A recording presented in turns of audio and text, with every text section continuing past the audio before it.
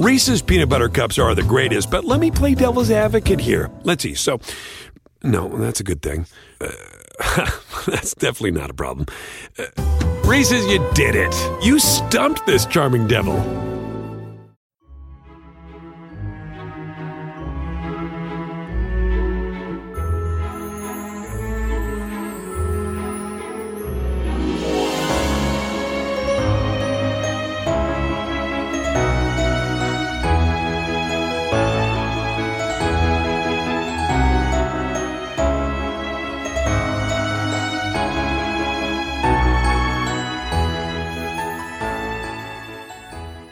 Welcome back, everyone, to 1001 Classic Short Stories and Tales. This is your host, John Hagedorn. We're returning to one of my favorite Western authors. His name is Stuart Edward White. Today's story, called The Scaler, takes us to Michigan and the lumber business. The main character in this story is a log scaler. The log scaler measures the cut trees to determine the scale, volume, and quality, grade, of the wood to be used for manufacturing. And now, The Scaler by Stuart Edward White. Once, Morrison and Daly of Saginaw, but then lumbering at Beeson Lake, lent some money to a man named Crothers, taking in return a mortgage on what was known as the Crothers Tract of White Pine. In due time, as Crothers did not liquidate, the firm became possessed of this tract. They hardly knew what to do with it. The timber was situated some 50 miles from the railroad in a country that threw all sorts of difficulties across the logger's path, and had to be hauled from 9 to 15 miles to the river. Both Morrison and Daly groaned in spirit. Supplies would have to be toted in to last the entire winter, for when the snow came, communication over 50 miles of forest road would be as good as cut off. Whom could they trust among the lesser foremen of their woods force? Whom could they spare among the greater? At this juncture they called to them Tim Shearer, their walking boss and the greatest riverman in the state. "You'll have to job her," said Tim promptly. "Who would be hired at any price to go up in that country on a 10-mile haul?" demanded Daly skeptically. "Just one man," replied Tim, "and I know where to find him." He returned with an individual at the sight of whom the partners glanced toward each other in doubt and dismay. But there seemed no help for it. A contract was drawn up in which the firm agreed to pay $6 a thousand, merchantable scale, for all saw logs banked at a rollway to be situated a given number of miles from the forks of Cass Branch. While on his side, James Bork, better known as the Rough Red, agreed to put in at least 3.5 million feet. After James Bork had scrawled his signature, he lurched from the office, softly rubbing his hairy, freckled hand where the pen had touched it. "That means a crew of wild Irishmen," said Morrison. "And that means they'll just slaughter the pine," added Daly. "They'll saw high and crooked, and they'll chuck the tops. Who are we going to send to scale for 'em?" Morrison sighed. "I hate to do it. There's only Fitz can make it go." So then they called to them another of their best men, named Fitzpatrick, and sent him away alone to protect the firm's interest in the depths of the wilderness. The Rough Red was a big, broad-faced man with eyes far apart and a bushy red beard. He wore a dingy Mackinaw coat, a dingy black and white checked flannel shirt, dingy blue trousers, tucked into high socks and lumberman's rubbers. The only spot of color in his costume was the flaming red sash of the voyageur, which he passed twice around his waist. When at work, his little wide eyes flickered with a baleful, wicked light. His huge voice bellowed through the woods in a torrent of imprecations and commands. His splendid muscles swelled visibly even under his loose blanket coat as he wrenched suddenly and savagely at some man's stubborn cant-hook stock. A hint of reluctance or opposition brought his fist to the mark with irresistible impact. Then he would pluck his victim from the snow and kick him to work with a savage jest that raised a laugh from everybody, excepting the object of it. At night he stormed back through the forest at the head of his band, shrieking wild blasphemy at the silent night, irreverent, domineering, bold, with a certain tang of Irish good nature that made him the beloved of Irishmen. And at the trail's end, the unkempt, ribald crew swarmed their dark and dirty camp as a band of pirates does a galleon. In the work was little system, but much efficacy. The men gambled, drank, fought, without a word of protest from their leader. With an ordinary crew, such performances would have meant slight accomplishment, but these wild Irishmen, with their bloodshot eyes, their ready jests, their equally ready fists, plunged into the business of banking logs with all the abandon of a carouse. And the work was done. Law in that wilderness was not, saving that which the Rough Red chose to administer. Except in one instance, penalty more severe than a beating there was none, for the men could not equal their leader in breaking the greater and lesser laws of morality. The one instance was that of young Barney Mallon, who, while drunk, mishandled a horse so severely as to lame it. Him the Rough Red called to formal account. "Don't you know that horses can't be had?" he demanded, singularly enough without an oath. "Come here." The man approached. With a single powerful blow of the starting bar, the Rough Red broke one of the bones of his tibia. "Try the lameness yourself," said the Rough Red, grimly.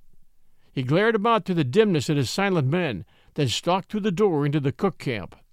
Had he killed Barney Mallon outright, it would have been the same. No one in the towns would have been a word the wiser. On Thanksgiving Day, the entire place went on a prolonged drunk. The Rough Red distinguished himself by rolling the round stove through the door into the snow. He was badly burned in accomplishing this delicate jest, but minded the smart no more than he did the admiring cheers of his maudlin but emulative mates. Fitzpatrick extinguished a dozen little fires that the coals had started, shifted the intoxicated Mallon's leg out of the danger of someone's falling on it, and departed from that roaring hell-hole to the fringe of the solemn forest. And this brings us to Fitzpatrick. We'll return with our story, The Scaler, right after these sponsor messages. Hi, everyone. The holiday season is upon us, and I'll be glued to the telly for BritBox on many a night. I've already shared with you the fact that I keep up with Father Brown and Poirot at BritBox. I also check out their new stuff, like the new series Archie, which tells the story of Archie Leach, otherwise known to millions of filmgoers as Cary Grant. This story comes from his daughter Jennifer Grant and ex-wife Diane Cannon. It's a series. The performance of Jason Isaacs, who plays Cary Grant, is top-notch. I highly recommend it. You can only find it on my favorite TV, BritBox. Sign up to BritBox today to stream Archie and other fan favorites today from any device. I have a special limited-time offer for my U.S. and Canadian listeners. Get 50% off your first month when you sign up for a monthly plan, but only if you go to BritBox.com and use my promo code 1001stories at checkout. Don't wait. Get 50% off your first month. Just use promo code 1001stories at BritBox.com. Try it. You'll like it. Reese's peanut butter cups are the greatest, but let me play devil's advocate here. Let's see. So, no, that's a good thing. That's definitely not a problem. Reese's, you did it. You stumped this charming devil. And now, back to our story. Fitzpatrick was a tall, slow man with a face built square. The lines of his brows, his mouth, and his jaw ran straight across. Those of his temples, cheeks, and nose straight up and down. His eye was very quiet and his speech rare. When he did talk, it was with deliberation. For days, sometimes, he would ejaculate nothing but monosyllables, looking steadily on the things about him. He had walked in ahead of the tote team late one evening in the autumn, after the Rough Red and his devils had been at work a fortnight.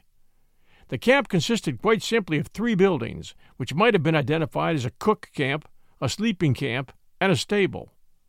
Fitzpatrick entered the sleeping camp, stood his slender scaling rule in the corner, and peered about him through the dusk of a single lamp. He saw a round stove in the center, a littered and dirty floor, bunks filled with horrible straw, and worse blankets jumbled here and there, old and dirty clothes drying fetidly.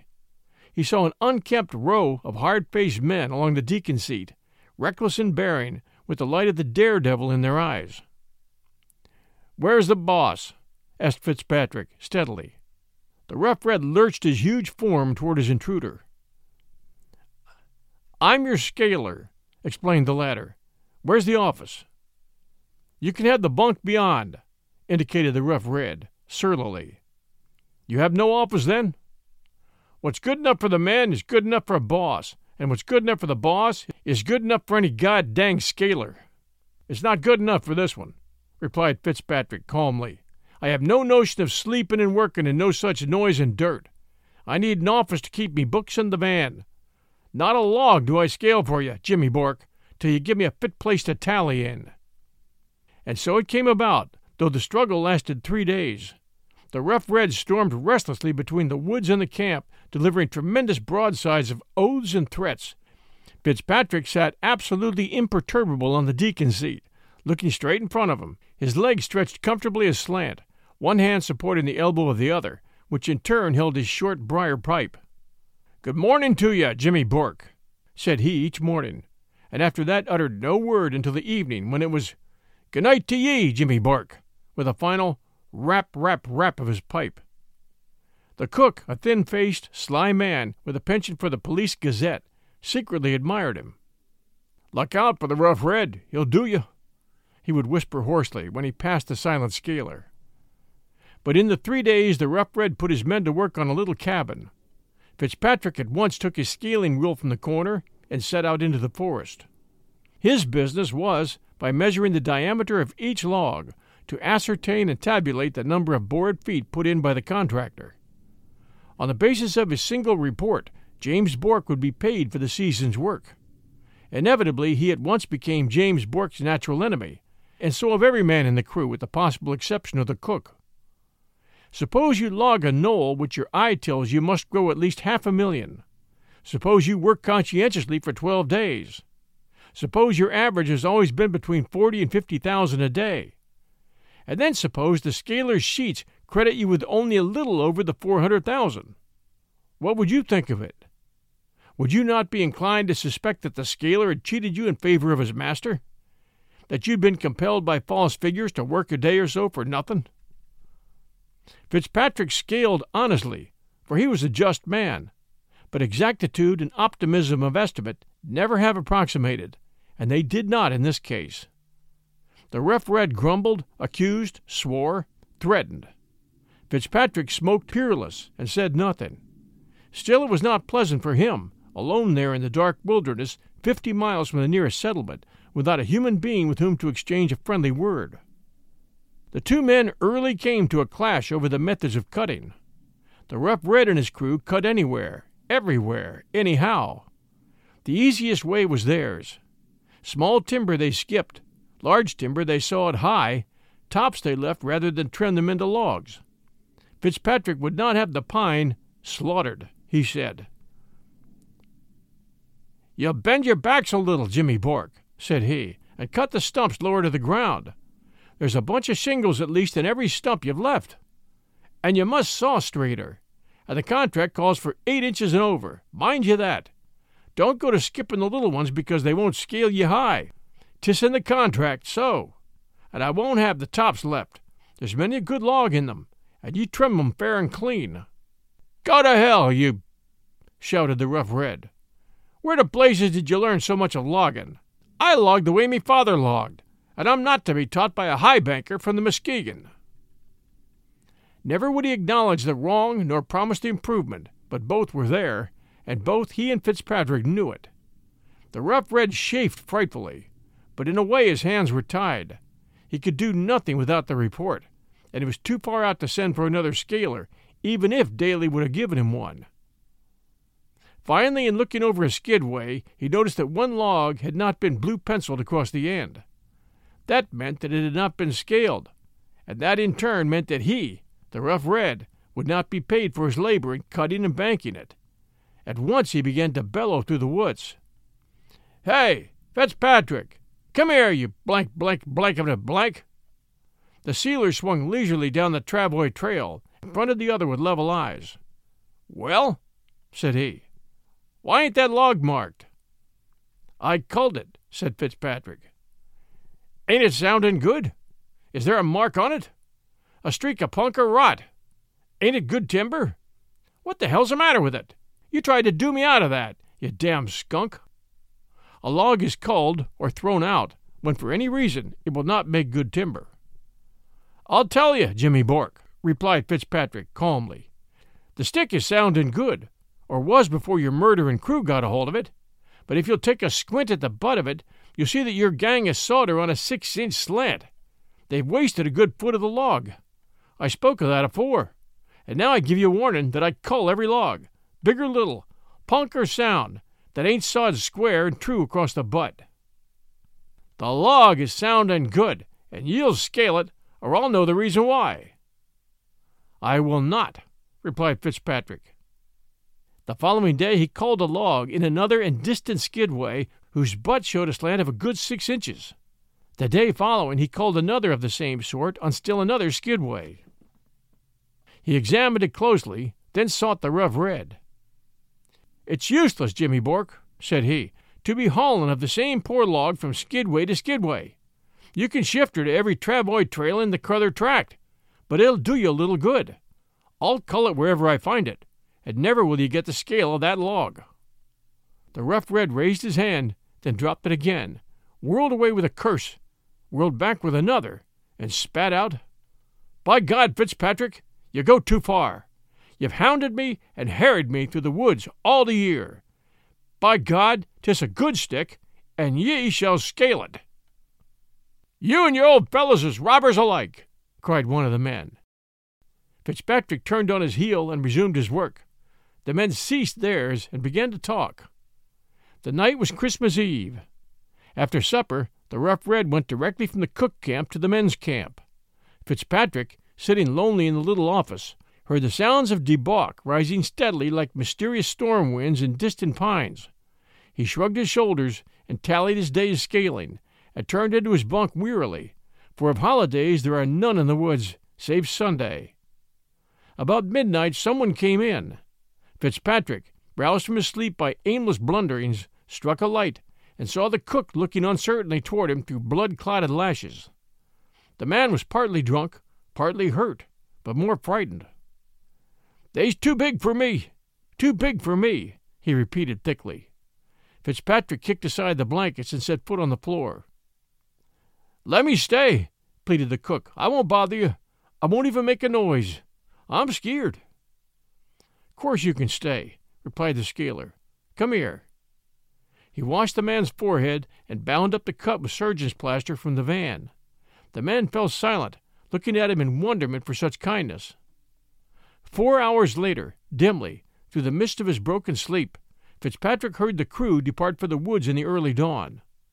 On the crest of some higher waves of consciousness were borne to him drunken shouts, maudlin blasphemies. After a time he arose and demanded breakfast. The cook, pale and nervous, served him. The man was excited, irresolute, eager to speak. Finally he dropped down on the bench opposite Fitzpatrick and began. "Fitz," said he, "don't go in the woods today. The men is fair wild with the drink, and the Rough Red is beside himself. Last night I heard them. They're going to skid the butt log again, and they swear that if you cull it again, they'll kill you. They mean it. That's all why they went to the woods this day." Fitzpatrick swallowed his coffee in silence. In silence he arose and slipped on his Mackinaw blanket coat. In silence he thrust his beechwood tablets into his pocket and picked his pliable scaler's rule from the corner. "Where you going?" asked the cook, anxiously. "I'm going to do the work they pay me to do," answered Fitzpatrick. He took his way down the trail, his face set straight before him, the smoke of his breath streaming behind.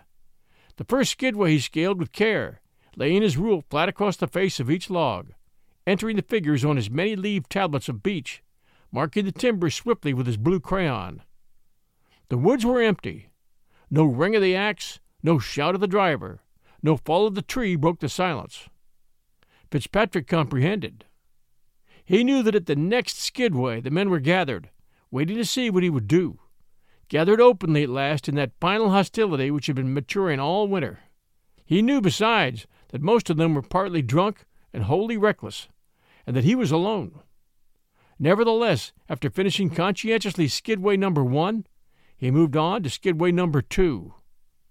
There, as he had expected, the men were waiting in ominous silence, their eyes red with debauch and hate. Fitzpatrick paid them no heed, but set about his business. Methodically, deliberately, he did the work. Then, when the last pencil mark had been made, and the tablets had been closed with a snap of finality, the rough red stepped forward. "You have finished with this, Skidway?" asked the foreman in soft cat tones. "I have," answered Fitzpatrick briefly. "You forgot to scale one stick." "Nope." "There's a stick still not marked." "I culled it." "Why?" "It was not sawed straight." Fitzpatrick threw his head back proudly, answering his man at ease as an accomplished swordsman. The rough red shifted his feet, almost awed in spite of himself. One after another the men dropped their eyes and stood ill at ease. The scaler turned away. His heel caught a root. He stumbled. Instantly the pack was on him, for the power of his eye was broken. Mad with rage, they kicked and beat and tore at Fitzpatrick's huddled form long after consciousness had left it. Then an owl hooted from the shadow of the wood, or a puff of wind swept by, or a fox barked, or some other little thing happened, so that in blind, unreasoning panic they fled. The place was deserted, save for the dark figure against the red and white snow. Fitzpatrick regained his wits in pain, and so knew he was still on earth. Every movement cost him a moan, and some agency outside himself inflicted added torture. After a long time he knew it was the cook, who was kindly kneading his limbs and knuckling his hair. The man proved to be in a maze of wonderment over his patient's tenacity of life. "I watched you," he murmured soothingly. "I did not dare interfere. But I came to yo's as soon as I could. See, here's a fire I built for you, and some tea. Take a little. And no bones broke. True for ye, you're a hardy man, and strong with the big muscles on you to fight the rough red man to man. Get the use of your legs, and I'll take you to camp, for it's fair drunk they are by now. Sure, and I told you they'd kill you." "But they didn't," muttered Fitzpatrick with a gleam of humor. "It wasn't their fault, nor your own." Hours later, as it seemed, they moved slowly in the direction of camp. The cold had stiffened Fitzpatrick's cuts and bruises. Every step shot a red wave of torture through his arteries to his brain. They came in sight of camp. It was silent. Both knew that the men had drunk themselves into a stupor. "I'd like to kill the whole layout as she sleeps," snarled the cook, shaking his fist. "Yeah, so would I," replied Fitzpatrick. Then, as they looked, a thin wreath of smoke curled from under the open doorway and spread lazily in the frosty air. Another followed. Another. Still another. The cabin was afire. "They kicked over the stove again," said Fitzpatrick, seating himself on a stump. His eyes blazed with wrath and bitterness. "What you going to do?" asked the cook. "Sit here," replied Fitzpatrick grimly. The cook started forward. "Stop!" shouted the scaler fiercely. "If you move a step, I'll break your back." The cook stared at him through saucer eyes. "But they'd be burnt alive," he objected wildly. "They ought to be," snarled the scaler. "It ain't their fault I'm here to help them. 'Tis their own deed that I'm now lying beyond there in the forest, unable to help myself. Do you understand? To them, I'm still out there in the woods." "Ah, hurrah, hurrah!" wailed the cook, wringing his hands. "The poor lads!" He began to weep. Fitzpatrick stared straight in front of him for a moment. Then he struck his forehead, and with wonderful agility, considering the injuries he had but just received, tore down the hill in the direction of the smoldering cabin. The cook followed him joyfully. Together they put out the fire. The men snored like beasts, undisturbed by all the tumult. "'Tis a soft heart you have, after all, Fitz," said the cook delightedly, as the two washed their hands in preparation for a lunch. "You could not bear to see the lads burn." Fitzpatrick glowered at him for an instant from beneath his square brows. "They can go to hell for all of me," he answered finally.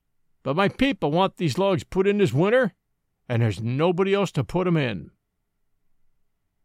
Thanks for joining us for The Scaler by Stuart Edward White, a part of his Blaze Trail Stories and Stories of the Wildlife. We always appreciate reviews here at 1001 Classic Short Stories and Tales, and we have a recent review we'd like to share with you. The Ransom of Red Chief by O. Henry. John, I've always liked the stories of O. Henry. You got the spirit of the tale, if how a kid held 2 grown men hostage, ending up with them having to pay Red Chief's father to take his kid off their hands. Well read, John. Down from Don Thun, Apple Podcast, US. Thank you so much for your kind review. It's greatly appreciated. As you know, we bring new stories every Wednesday at 5 p.m. Eastern and Sunday at 12 noon Eastern Time. Until our next story, everyone, stay safe, and we'll be back soon.